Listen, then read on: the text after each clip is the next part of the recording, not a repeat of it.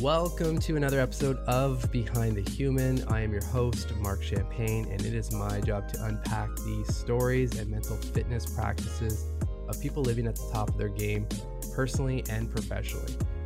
Today I'm chatting with Mike Robbins, who is the author of 5 books, including Bring Your Whole Self to Work and We're All in This Together.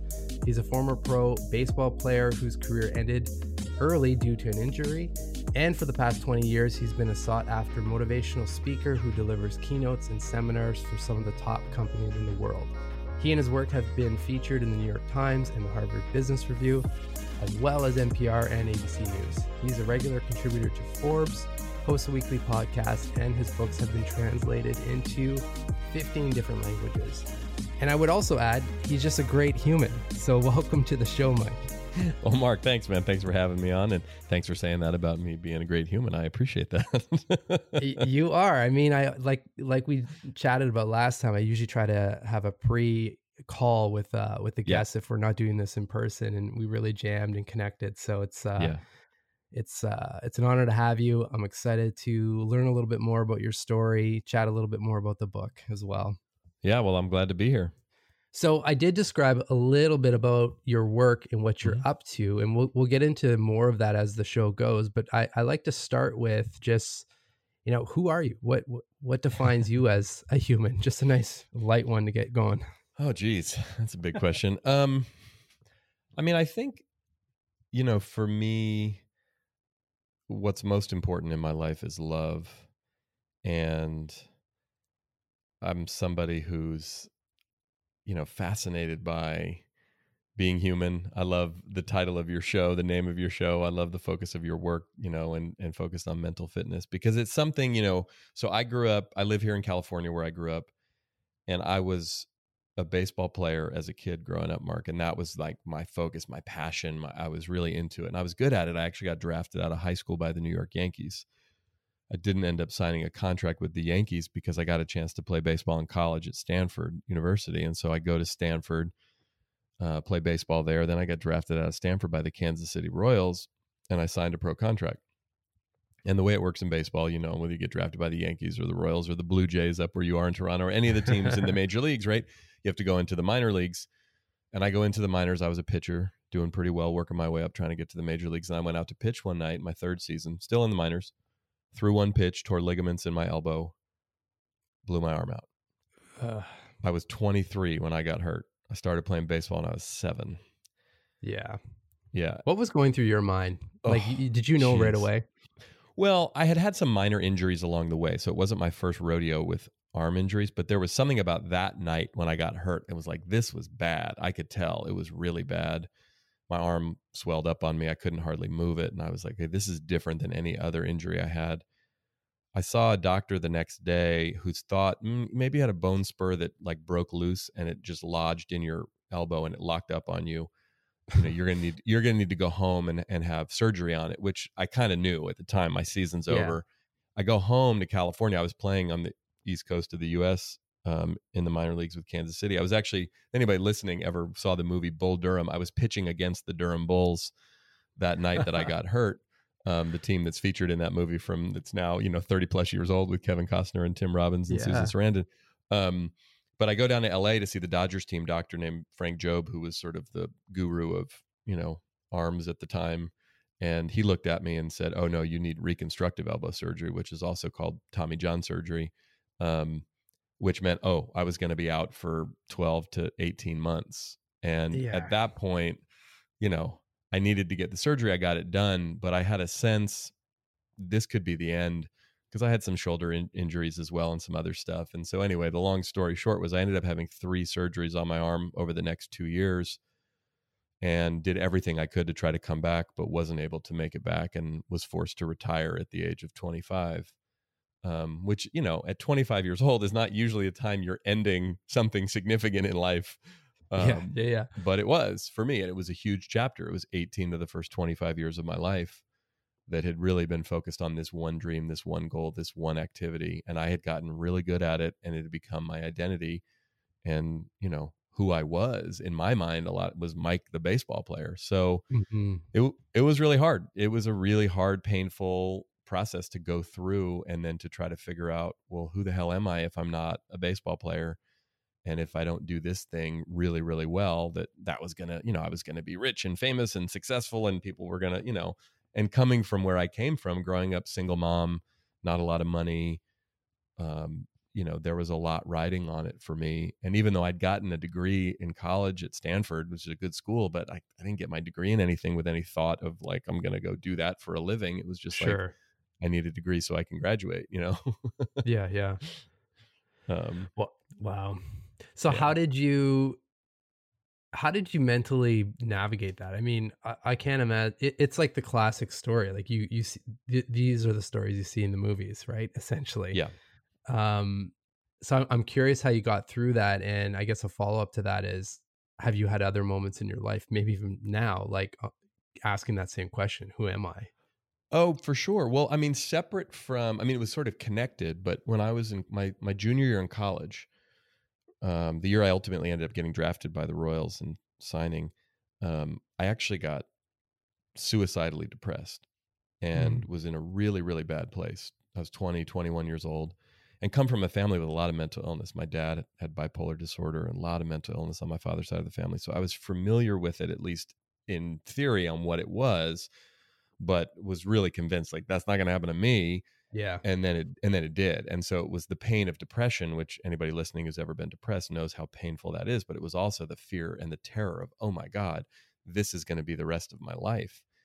So I was going through that simultaneously as I was playing baseball at the end of college and still having success in baseball, but then dealing with my mental health and my own struggles with mental illness.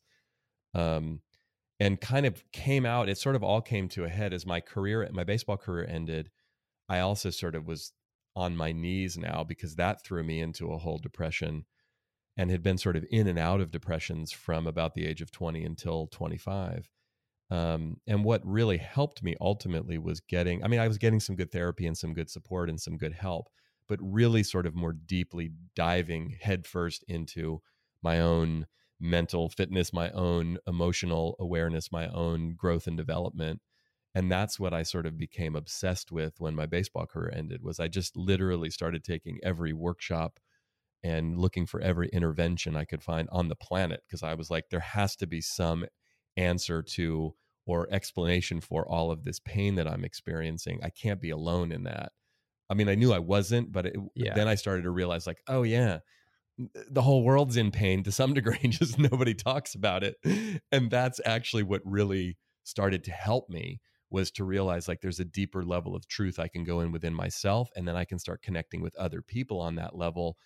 And then I realized, oh, I'm not alone. So huge.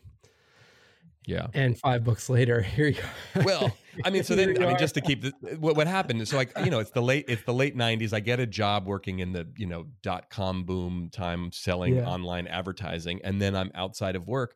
I'm taking all of these workshops and courses, and I'm reading all these books, and I'm going to see therapists and trying to help myself. Like, how do I navigate through some of my depression, as well as just this huge life change and transition, not knowing who I am?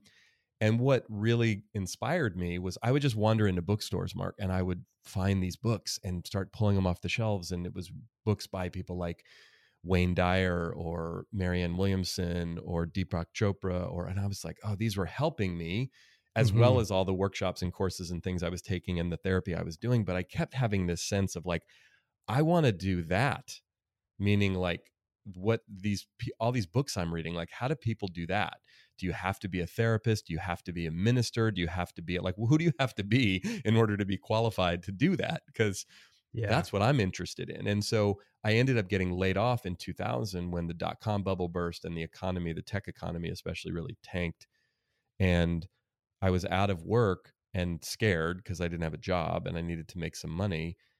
But a mentor of mine said to me, well, if you could do anything, what would you do? If you didn't have to worry about paying the rent and you weren't scared about, your bills and all that, what would you do? And I said, well, I would write and I would speak and I would try to share some of what I've learned, especially in the last few years through my struggles and through some of what I'm learning. But just in general, I would share that with people in a way that maybe would relate to them, connect with them, and could help them. And he was like, well, you should do that. And I'm like, now? And he said, yeah, I mean, like you could wait till you think you figured it out, or you could just do it now. And I was 26. I was out of work. The economy where I lived was really bad. It seemed practically speaking like a terrible idea. But I was like, yeah, that's what I want to do. And then it took me a number of months, Mark. This was the summer of 2000. So we're talking 20 years ago.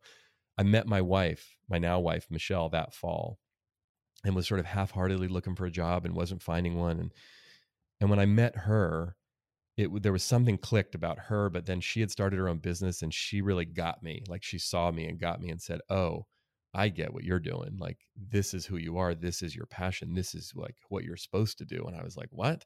And she's like, "Yeah, Hmm. you got to go do it." And I was like, "But you know," and she's like, "Look, it's not going to be easy and it'll be scary, but like you can totally do it." And so with her encouragement, as well as a bunch of other great support in my life, the beginning of 2001, I decided I'm going to start my own business as a coach, as a motivational speaker, as a hopefully one day author, if I can ever figure out how the heck to write a book and get anybody to publish it. That was my plan. And I decided, people say, go back to school, get a degree in, psychology or in organizational development or in something, and I love to learn. I just never loved school. And I was like, okay, if I have to go get a degree, I will, but I'd really rather not.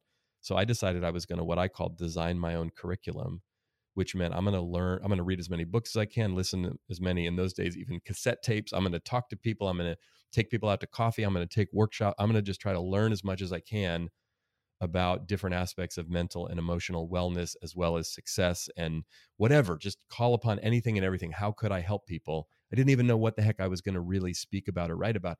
I just knew I had this desire in me to want to help and want to share my story and anything that I had learned and was learning. I used to describe it as like, people who like just hang out at the gym and love to work out, and that's Yeah. all their way into fitness. And like, if that's what, it's great. If you do that, it's great to then be a trainer, because then you're at the gym all day and you do it all day and you learn about it and it becomes what you do. And I said, the funny thing is the concept of mental fitness that you talk about wasn't even really a thing that people were talking about 20 years ago. But in some ways I was like, I kind of want to be a trainer, like a personal growth trainer. And Yeah. there were life Yeah. coaching was kind of starting, but I was like, that's what I want to do. I want to learn as much as I can and keep learning about myself and keep growing and evolving. And I want to then share that with people in a way that can help them. And I'd love to make a living doing that. Like, can I do that? Like, that's what I want to do. And it was literally how I started. And those first couple of years were pretty lean, but I learned a ton. And what evolved over the first few years, interestingly enough, and has continued to evolve even more, was all these companies started bringing me in to talk about teamwork, to talk about performance and I'm like, really? Okay. Like, I don't know a ton about corporations and big companies. Like, I worked for 2 internet startups, but I did play baseball all those years. And I know a lot about teamwork and what it takes for people to come together. And I'm fascinated by mental and emotional growth and well-being. And I think those things are important. And so my message and my story started to really resonate. And then I started to develop some workshops and programs and keynote speeches and things that seemed to resonate with leaders and teams and people in businesses. And I just kept sort of going in that direction because that seemed to be where people were wanting me to go. And, Was that 20 years. before the book Well, or after before your... my first book came out in '07. It's called Focus on the Good Stuff. But I Okay. started speaking in 2001 and coaching. And a lot of what I was talking about at the time was the power of appreciation, which is what that book is all about. And I was Yeah. telling my story about, hey, I didn't really appreciate how good I was and what I had until it was gone. I was so focused on trying to make it as a baseball player, I forgot to enjoy it. And oh, by the way, the best teams I was ever on, we all really appreciated each other and valued each other and rooted for each other and wanted each other to do well. Like, so those two things on the personal side and on the team side, to me, appreciation was, and I still, 20 years later, I still talk a lot about appreciation, but my work continued to evolve and to focus on authenticity and to focus on compassion and to focus on these other things in the context of leadership and teamwork and performance. And 5 books in and 20 years later, I mean, I work with companies like Google and Wells Fargo and Microsoft and Schwab and all these big companies that I'm super honored and grateful that I get to work with. But I'm really just talking about you know personal growth and development, mental fitness, emotional fitness, like things that now, as you know, because of your work, the world in general, but even in specifically the corporate world, the business world, there's been a huge movement around mindfulness, Yeah. around wellness, around all these things, because they realize, oh, we've got to focus on the whole person, not just show up, do your job, and go. I mean, especially right now in the midst of this crazy pandemic that we're into, it's like, oh my goodness, the game keeps changing, and how we need to show up for work and how we need to engage with each other is very different than it was 5 years ago, especially 15, 20, 30 years ago. It's fascinating because I mean, especially right now, things change literally by the hour. It's I probably know. one of the biggest mental tests that we're all under in every sense Oh, of for the word. sure. I'm curious, just first of all, thank you for sharing that detail because I think it's important because I think a lot of us and myself included, you see a lot of the results from, the work you're doing, the books, the speaking, the this and the that, but it's like, what was the starting point, right? Like what Yeah. kept you motivated and pushed you through? Or you mentioned some companies started reaching out. Was that just a result of the networking and all the learning you were doing? It was. I mean, I grew up in the Bay Area. I still live here. I had some connections. I went to Stanford, which is local here. I mean, I knew some people. What also started to happen was like, I'm one of the things that's always, I think, been a strength of mine. Like, as an athlete, I wasn't the biggest. I wasn't the strongest. I wasn't the most talented, like physically gifted. I just always kind of worked my ass off. Like that's just how I'm sort of wired. I don't know exactly where Mm, that came from, with love and respect to both of my late parents. They weren't super hardworking people. I mean, they weren't. It was just this thing that like from an early age, I just kind of got like, I got to work really hard if I'm going to get to do the things that I want to do. And so with that, when I first started my business, I decided, I wanted to be a motivational speaker and and someone said to me, you know how you become a professional speaker? You go give 100 free talks. And by the mm, time you get to 100, someone will pay you to speak. And I was like, seriously? Okay. So I literally had this notebook and I was like, I'm going to talk 100 times, like at my high school, at the Rotary Club, at wherever the hell I could, like whoever's going to listen to me, because I want sure. to get better. I want to learn this skill and figure out, hone the message. And I think it was talk like number 12 or something that I got paid. But my plan was to do 100. And then what happened with all these random places I would go speak, business networking groups and Rotary clubs and other service clubs, inevitably what would happen is someone would come up to me, and I was young, right? I was 26, 27 years old as I was starting this, and someone would say, "Oh, that was really interesting. Could you give a talk here, or could you talk to this person?" And I found this weird little niche in the business world at the time that I didn't even know really existed, was all of these people who were my age, who were in their late 20s, early 30s, who were from Generation X, were now getting hired by these more traditional companies like Wells Fargo and Chevron and Kaiser and these companies that were based here in the Bay Area where I live. And they were coming in, it was mostly baby boomers who were there in those companies. And baby boomers and Gen Xers had a very different relationship to work, especially Yeah. people who'd come from the tech sort of .com world. And so these companies were struggling with their culture at the time. Like, how do we integrate? We want the energy and the wisdom, or not wisdom, more of the enthusiasm of these younger folks, but we want to also impart some wisdom on them and figure out how we're going to work together. And they show up to work in like jeans and Birkenstocks, and like that doesn't make sense, and or whatever it was. And so I didn't have any particular expertise on generational differences, but I Hmm. was from that generation and I understood what it takes to create an environment, even when there's a diverse group of people coming together around a common goal, because that had been my life growing up in Oakland, California, in a really diverse place, playing on a lot of sports teams with people from different backgrounds. And then all my years playing baseball, when I left Oakland, it was just like, oh, you got to figure out how to get people excited about a common goal so that our strengths come out, as opposed to we're just standing back judging each other for all of our differences. Yeah. And that became something that I just sort of intuitively understood and was able to articulate, and people seemed to resonate with it. And I think the sports thing helped, because even though I was young and who the hell was I and why were they going to listen to me? Oh, well, like this kid pitched at Stanford and in the College World Series and then played professional baseball, like maybe he knows something, or at least the people that would normally cross their arms and roll their eyes would actually listen to a story because they found it interesting. Yeah. It's a story. Yeah. It's fascinating how life unfolds. Like I can't. I'm sure you've reflected back on this several times, but just those informative years and those years of mental and physical training as a baseball Yes. player, how it's just all unfolding into 20 years of helping different types of teams, but if you will, Totally. teams, right? Well, And you know what I think related to your work and related to what you focus on in terms of mental fitness, and really like one of the things that I realized as an athlete, Mark, and I still understand this today and talk about it and think about it in my own life and in my own business, is there's the practical reality of whatever we do, right? Like there's doing a podcast like you and I are doing right now, right? There's whatever, everyone listening to us, whatever kind of work you do. Just like when I was playing baseball, there was the practical or mechanical part of doing the sport of baseball. And then there was all the mental, emotional stuff, which was always 100 times harder. Yeah. Like as hard as, and baseball, like even if you're listening, you don't care about or pay any attention to baseball. Baseball is a really hard sport. It's kind of slow. It's kind of weird. It's like you can be, there are people who are really good at baseball who aren't even super athletic. And then there's really athletic people who are terrible at baseball because it's a weird sport. And there's a ton of like failure and waiting in between times. And I was a pitcher. So the mental part of going out on the mound and trying to throw the ball where you want to throw it and hope it all works out and your teammates make good plays behind you, and then inevitably having a terrible game and then having to wait another 5 days until you get to play again. And all you do is think about how terrible you did and how much everyone hates you. I mean, it was just like mentally, emotionally, really challenging. And I remember getting even to, I'm playing professionally at a pretty high level. And like the skills involved were super important.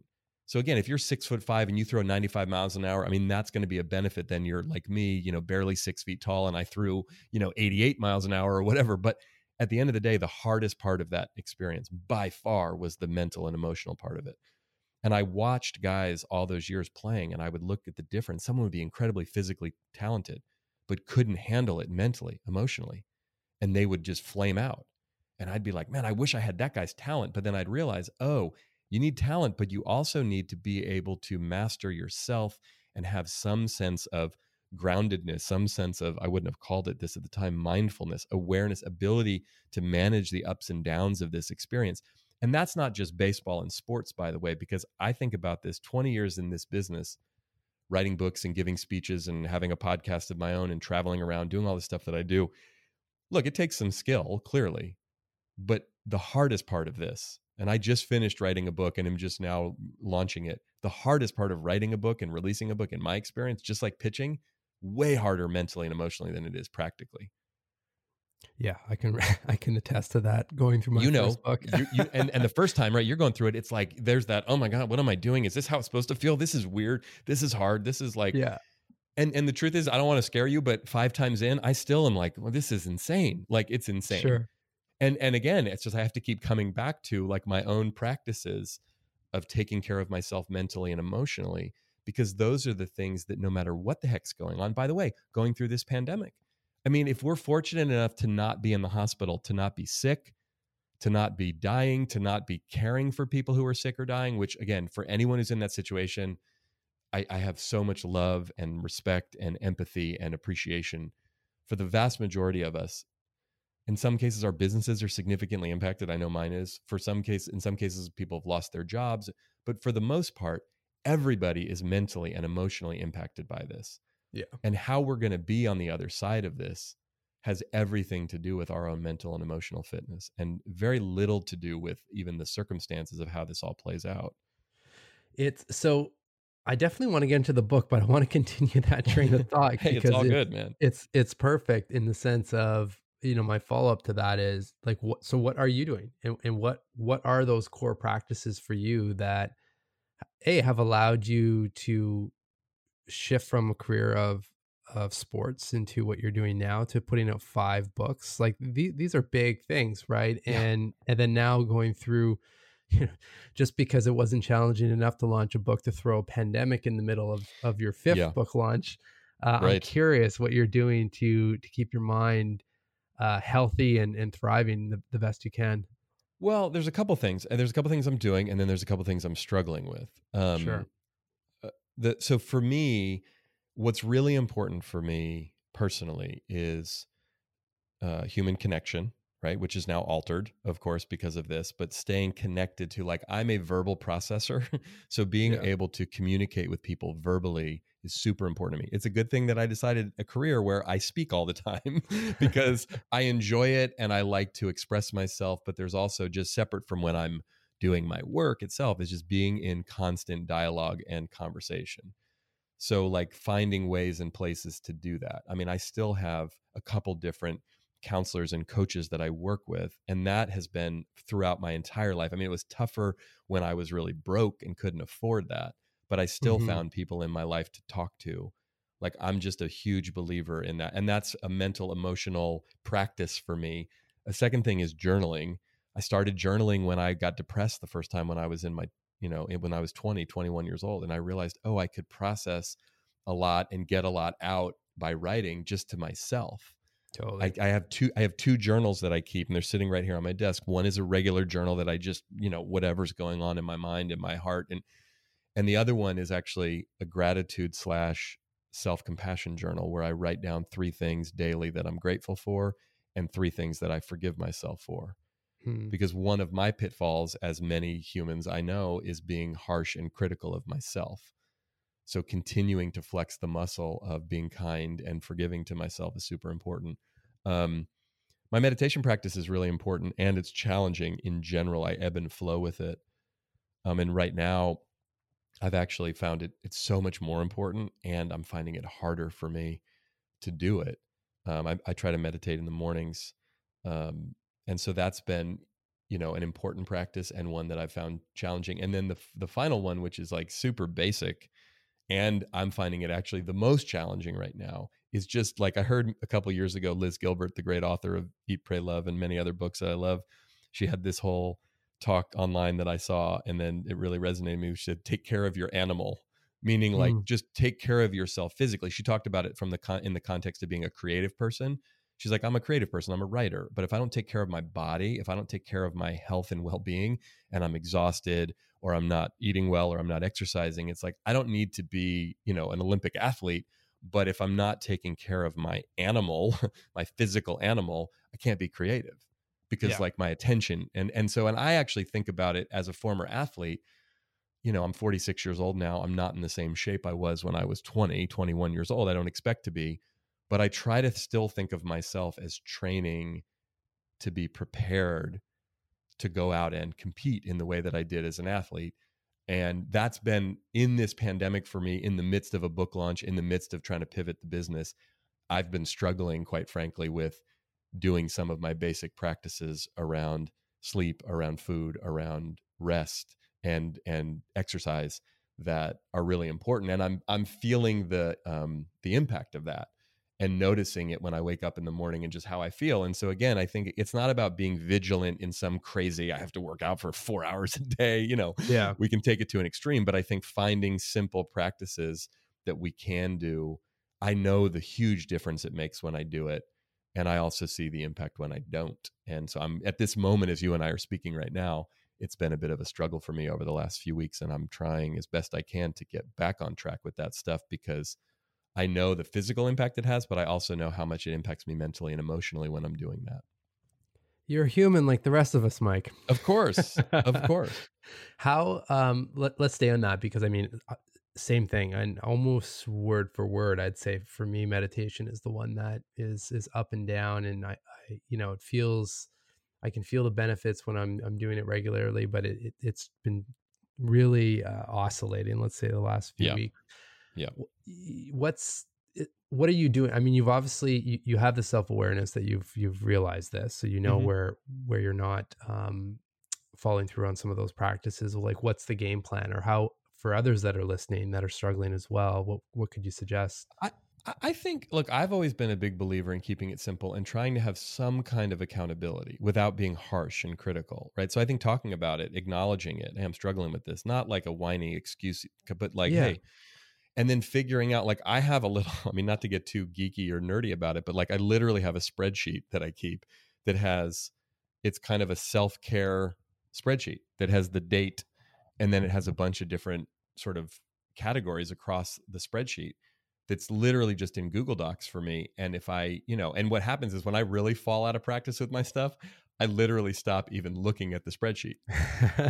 But the idea behind it is, it just has like columns for sleep. Yeah. I mean, that's the very first one. Like, how much did I sleep the night before? Did I meditate? Yes or no? If I graded my eating for the day, is it an A, B, C, D, or F, right? Mm-hmm. Did I connect with my wife? Did I do yoga? Did I jump on my rebounder? Did I go for a walk? Did I do my little 7-minute circuit workout? Did I do my, did I meditate in the morning? And then I have this other little meditation that I'll do sometimes right after workout. That's like a 5-minute, just listen to a song and lay down, right? Did I write in Ooh, I my like gratitude that. journal? Did I write in my regular journal? Did I listen to something or watch something like a TED Talk or something that allowed me to grow and develop and think, or a podcast, or right? Did I eat after dinner, which is something I try not to do? How much water did I drink? Did I have tea? Did I get on the scale and weigh in for the day? I mean, those are all of the categories across my spreadsheet. And then I have a little thing where I can take some notes for the day. And for me, again, for some people listening, that might sound insane or like super anal or weird. But for me, it just lays it out. And again, it's more about just telling the truth. And the truth is that sometimes I literally say no to all of those things, but it Mm-hmm. puts it in my awareness like, oh, that doesn't feel good that I'm saying no to all of these things, right? Or that I graded myself as a C- on how I ate yesterday. Hopefully by paying attention to those things, then it will shift me into starting to get more into practice. And when I can say yes to most of them and then reflect on, how do I feel today having done all those things yesterday? Or how did I feel going to bed last night or waking up this morning? I notice, I feel better. One of the Trends. Yeah. challenges for me when I finished playing baseball, I remember saying to my friends at the time, like, oh, I'm going to have to work out just to work out. There's no accountability, there's no pressure, there's no expectation, there's no group going to go do. We would complain about working out, but you did it because it was part of the deal, it was part of the job. But then I was like, this was many years ago, but it was like, I have to find a new motivation. And then all these years later, my baseball career is so far in the past now, but it's like, why would I work out? Why would I meditate? Why would I do, what's the why behind it? And for me, again, in some of these practices, I say to people all the time, don't get so attached to the practice. Keep adjusting and modifying it. Notice how you feel. Notice how you show up in life. Notice how clear you feel, how engaged you feel. And if you're feeling engaged and clear and connected, great, then keep doing what you're doing. If you're not, tinker around with some of the practices until you find ones that work. And they sometimes work for me for years and years. And sometimes they work for a couple months and then they stop working. And then I just got to find new practices. Yeah, totally. No, and I appreciate you sharing the details because, and that's a huge goal of this show, because I really believe there's no prescription to these Right. practices. Just some person may like running, another likes to spin or play baseball. So Totally. if we can put them all out there and one resonates, and this whole tracking system actually gets me excited, but I realize I'm not the norm on this stuff either. Right. You and I are geeks about that. But again, Exactly. I think but in general, whether you have a tracking system or not, some way though of putting it, look, the reality is habits are hard to create. Yeah. And then they're easy to break if they take some, effort to do. And so I just think in some ways, I simultaneously feel like we need to both have more empathy and compassion for ourselves. And at the same time, we have to have more healthy accountability for ourselves. Because the truth of the matter is, there's a ton of stuff that's really good for me to do that I don't do unless I have some accountability. Let's take it out of the realm of wellness and fitness and taking care of ourselves. Writing a book, right? I don't really like to write. Mark, it's not my favorite thing. I love talking. I could talk all day, every day. I could be on a podcast like this, not a problem. Sitting down to write, hard. My mind goes crazy. I'm by myself. I'm an extrovert. I'm not an introvert. So I'm sitting in a room staring at a computer thinking, this is the dumbest thing anyone's ever heard. Why am I writing this? No one's going to care. Right? All that stuff. That's what makes it really hard for me. And then writing a book that takes a really long time and gets a lot of feedback and editing and the whole thing. Really hard for me to do. Even writing a blog post, which is easier than writing a book, obviously. But the only way that I've written 5 books is accountability. Meaning there was an expectation that someone was said, here's the deadline, here's what you got to do. And knowing now my butt's on the line. It's like, the metaphor of you throw your hat over the wall and you have to either climb over the wall to go get it or just say, screw it, I'm going to leave the hat. But that's a way that we, I think, put ourselves into position to do things that are scary that we might otherwise not do, is we throw our hat over the wall and say, I'm going to do it. So the first time I wrote a book, I was terrified because I was like, I was the guy who literally procrastinated until the absolute 11th hour to write every paper I wrote my entire life. No joke. Like, Yeah. I stayed up all night every time and was miserable and just couldn't figure out how to. My wife is like the opposite. She would write the paper the day they assigned it. And I'm like, oh my God, thank God you're raising our children and teaching them study habits, because they don't want to follow after me. But it's like, that's what we have to do in a lot of cases, is create some kind of accountability for ourselves that's going to push us past our perceived limit. And sometimes, again, with even just daily practices, if it's something that's a little uncomfortable or something that takes a little effort, if I don't have an accountability buddy or someone to check in with, that's another thing that we can do, is just have, who do we talk to about the different ways that we want to care for ourselves, and have someone who holds us accountable. Because otherwise, then I'm just off in my own little world, sneaking into the pantry late at night, eating food I shouldn't eat, which, by the way, I have been doing recently and doesn't feel good. Same. We're the same person, I think. Yeah. Hey, it's Mark. I just want to take a few seconds to first thank you for listening and offer a free one-on-one 30-minute virtual mental fitness coaching session with me. Okay, so what's the catch? It's literally 3 minutes of your time to provide a review of the show. They are so important. So the first 3 people to screenshot the review and DM me or tag Behind the Human on Instagram will get a message back from me to set up a time for a session. Thank you so much, and back to the show. Well, I mean, everything we've been talking about is, to me, links so well with obviously the book that you just launched, right? We're all in this together. And for sure, in the sense of, like, you couldn't have, I mean, I know it wasn't planned, but you could have planned a better title to reflect, what we're in right now. I'm just curious, like, how did it all come up? Well, and it's funny because I had to fight for the title. Like, my agent didn't like it. My editor didn't like it. Nobody wanted it. They were like, no, that's weird. That doesn't make sense. It sounds a little soft. What are you talking about? And I was like, no, you don't understand. Like, and basically, I mean, the book is really about, the subtitle of the book is Creating a Team Culture of High Performance, Trust, and Belonging. So it really is geared towards leaders and teams in organizations. How do you build a culture and create and sustain a culture where people can perform at a high level, where people really trust each other, people have each other's backs, and there's a sense of belonging? I mean, this is a lot of the work that I do with organizations and with teams. It's kind of like, this book is actually more of like almost a sequel, although it's weird to talk about a business book or a team book as a sequel to my last book, which is called Bring Your Whole Self to Work. The 5th and final principle of that book was create a championship team. And I kind of wanted to double click on that and do even more research and more focus on, of all the books I've written, even though I do a lot of work around team culture and team performance, I'd never actually written a book about it. But the reason that I really wanted it to be called We're All in This Together is because that's always, to me, been an underlying principle of any great team I've ever been around, is there's this sense of we're in this thing together. Like, regardless of role, regardless of title, regardless of who gets credit and all that, it's like, we're going to lock arms. We're committed to something bigger than just simply our own personal success and ambition. However, the other piece of it, and it then took on a whole other meaning with what's going on, was, given the incredible amount of divisiveness we've seen in our country here in the US, in Canada, where you are, in the world, we sort of have our own unique version of it here in America, but it's not a new phenomenon. But it's been concerning to me at a deeper level. Like, what is going on? And I'm somebody who, without sounding like overly naive or just sort of Pollyanna optimistic in some ridiculous way, I've never understood, like, who's the them in the us versus them thing. Yeah, it's not like I've never taken sides. It's not like I've never had that, but I'm like, wait a minute.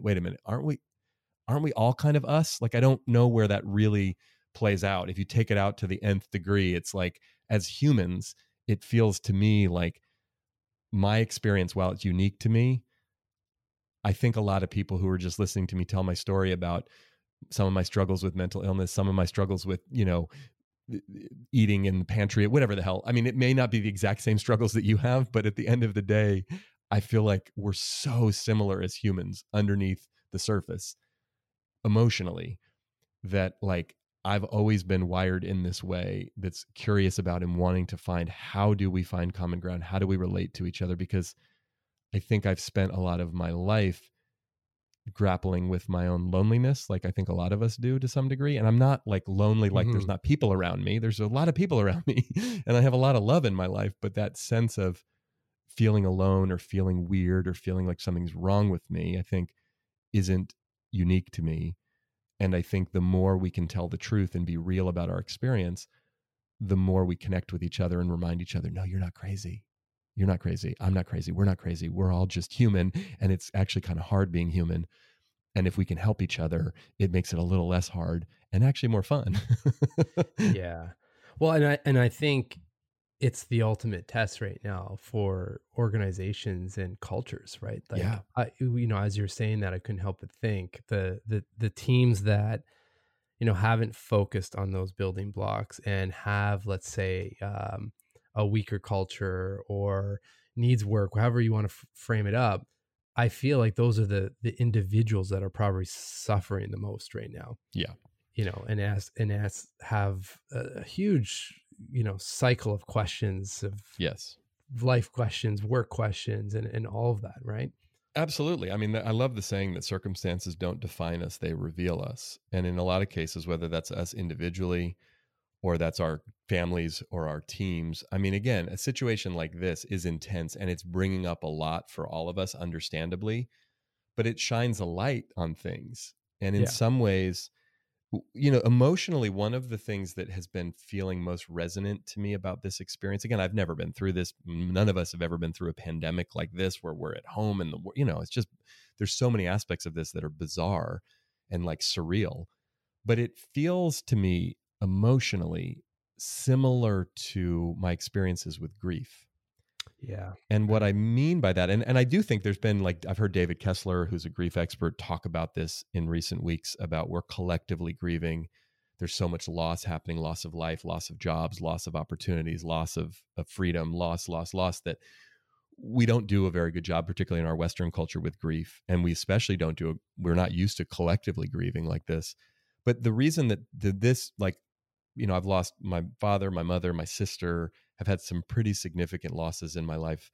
And having gone through those experiences, as awful and painful and sad and all the things that it is, there's also been this like peace and beauty and connection and gratitude and love and perspective and all of this, like, wow. And in the same way that I never wished that any of them died, I never wished this pandemic on the world by any stretch of the imagination.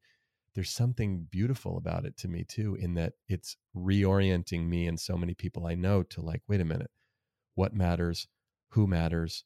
What am I doing? Why am I doing it? Like, it's causing us all, understandably, to ask some deeper questions. And I do feel like, again, without it, well, it happens for a reason. Like, I don't want to be cliche about it, but I do feel like if we're willing to do the work and we're willing to open up to this experience, there's a ton of opportunity for growth in it. I think of something a therapist years ago said to me when I was going through a really hard time. She said, Mike, don't waste a good crisis. And I said, what? And she said, you're going through a terrible time. It's super painful. I get it. I know. But here's the deal. You're really open right now in a way that you probably won't be when you get through this. And if you can pay attention and really pay attention and look and listen and learn and grow and change and allow yourself not to just heal through this painful experience, because she was basically saying to me, look, you're going to get through this one way or the other. The question is, who are you going to be on the other side of it? Yeah. And look, it was a little bit of tough love, but I appreciated her saying it. And I never forgot it, because I thought to myself, like, oh, every time I go through something difficult, we don't have to go through crises, by the way, to learn and grow. But when we are in a crisis, which in some cases collectively we are right now, why not try to figure out how to learn from it and grow from it? Because otherwise, then we're just a victim of the crisis. I couldn't agree with you more. I mean, wow, there's so much great wisdom and value in those last few lines. Thank you for sharing that. Absolutely. I'm going to start wrapping up because I want to respect Yes. your time. And obviously I'll link to everything in the show notes. The book couldn't be more timed, I think, for any business leaders, listening to this, and frankly, anyone, like at this rate, if you have a lot of questions going through your mind, I'd love to know from the author's perspective, like, how do you want people to feel when they're done reading your book? It's a great question. I mean, I think in some ways, and not to sound sort of hyperbolic about it, but it's like, I feel like this book is timely to what we're just talking about, but there's a timeless aspect to it, because Yeah. what I ultimately want people to feel reading the book is, first of all, you're not alone. Second of all, there's an enormous amount of power available when we really do reach out to each other, when we ask for help, when we offer help, when we look for how can I serve and how can I be supported, which is ultimately what great teams do.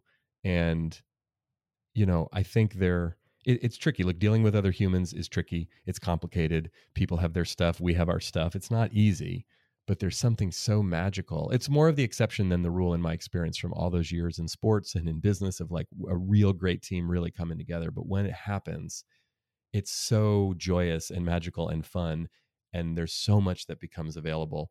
And I think that most teams and most groups have that potential within them. It's just a question of, are we willing to do the work to unlock that? And it's absolutely possible. It's really just a matter of getting out of our own way and leaning on each other. I love it. Last question for you, sir, and Yep. it's related. I mean, you've already left some really good reflective questions, but I'd love to know, especially since you're journaling quite often, are there 2 or 3 reflective prompts that are circulating in your mind going through these practices right now that have been helpful, or during big, I mean, we're in a life-changing event clearly, but any other life-changing events as well? Well, I would say one question that I constantly ask myself, and I answer in my journal, try to do daily, is, what are you grateful for? Yeah. And that question, to me, as simple and basic as it is, I think is a profound question. Another question that I try to ask, and I want to ask this question even more right now and in general, is, how can I serve? And really answer that in a way that's like, what's in my heart and what's in my core that I can offer to the people I love, to the world, to whatever. But it's like, how can I serve? And the third question is, how can I be kind to myself and to others? That's powerful. Because that's, again, it's a challenging one for me and most people I know. The kindness to others isn't that challenging. The kindness to myself is the most challenging. But I don't believe that we actually see other people as they are. I believe we see them as we are. So the kinder we are to ourselves, the more authentically kind we can be to others. Powerful questions. How can I serve as well? I mean, as soon as you said that, it flipped me right back to when you really discovered that writing and helping and coaching and all of that was really your mission to continue, right? It's interesting. Yeah. Sorry, I've got one more for you. It's okay, man. I'm good. Just with everything going on and just life in general, I mean, what makes you smile each day? My wife, Michelle, our daughters, Samantha's 14, Rosie's 11. They make me smile. They make me laugh. They make fun of me. So we all kind of laugh at me in the house. But you know what else makes me smile, even though it breaks my heart, is just the enormous amount of courage and service, and just how people are showing up in the midst of this. I am blown away every day by the courageous people who are picking up their lives and going to New York City because they're healthcare workers and they want to serve, or just so many examples of heroic, courageous behavior that really makes my heart sing and gives me a lot of hope and faith for humanity. I agree 1,000% on that. It's again, I echo what you said. I don't wish pandemics on anyone, but it has been nice seeing just humanity stepping up in many ways. Yeah. So I'd like to acknowledge you as well, because you have a hand in that, in the work that you do through this book, but through the last 20 years and your time on this planet, just pushing forward, pushing through your own hurdles and your own emotional struggles to get this work out there and impact lives. So thank you for your service to this world as well. Thanks for saying that. I appreciate it very much. Well, Mr. Robbins, thank you for a great show and wishing you all the best. Thanks for having me.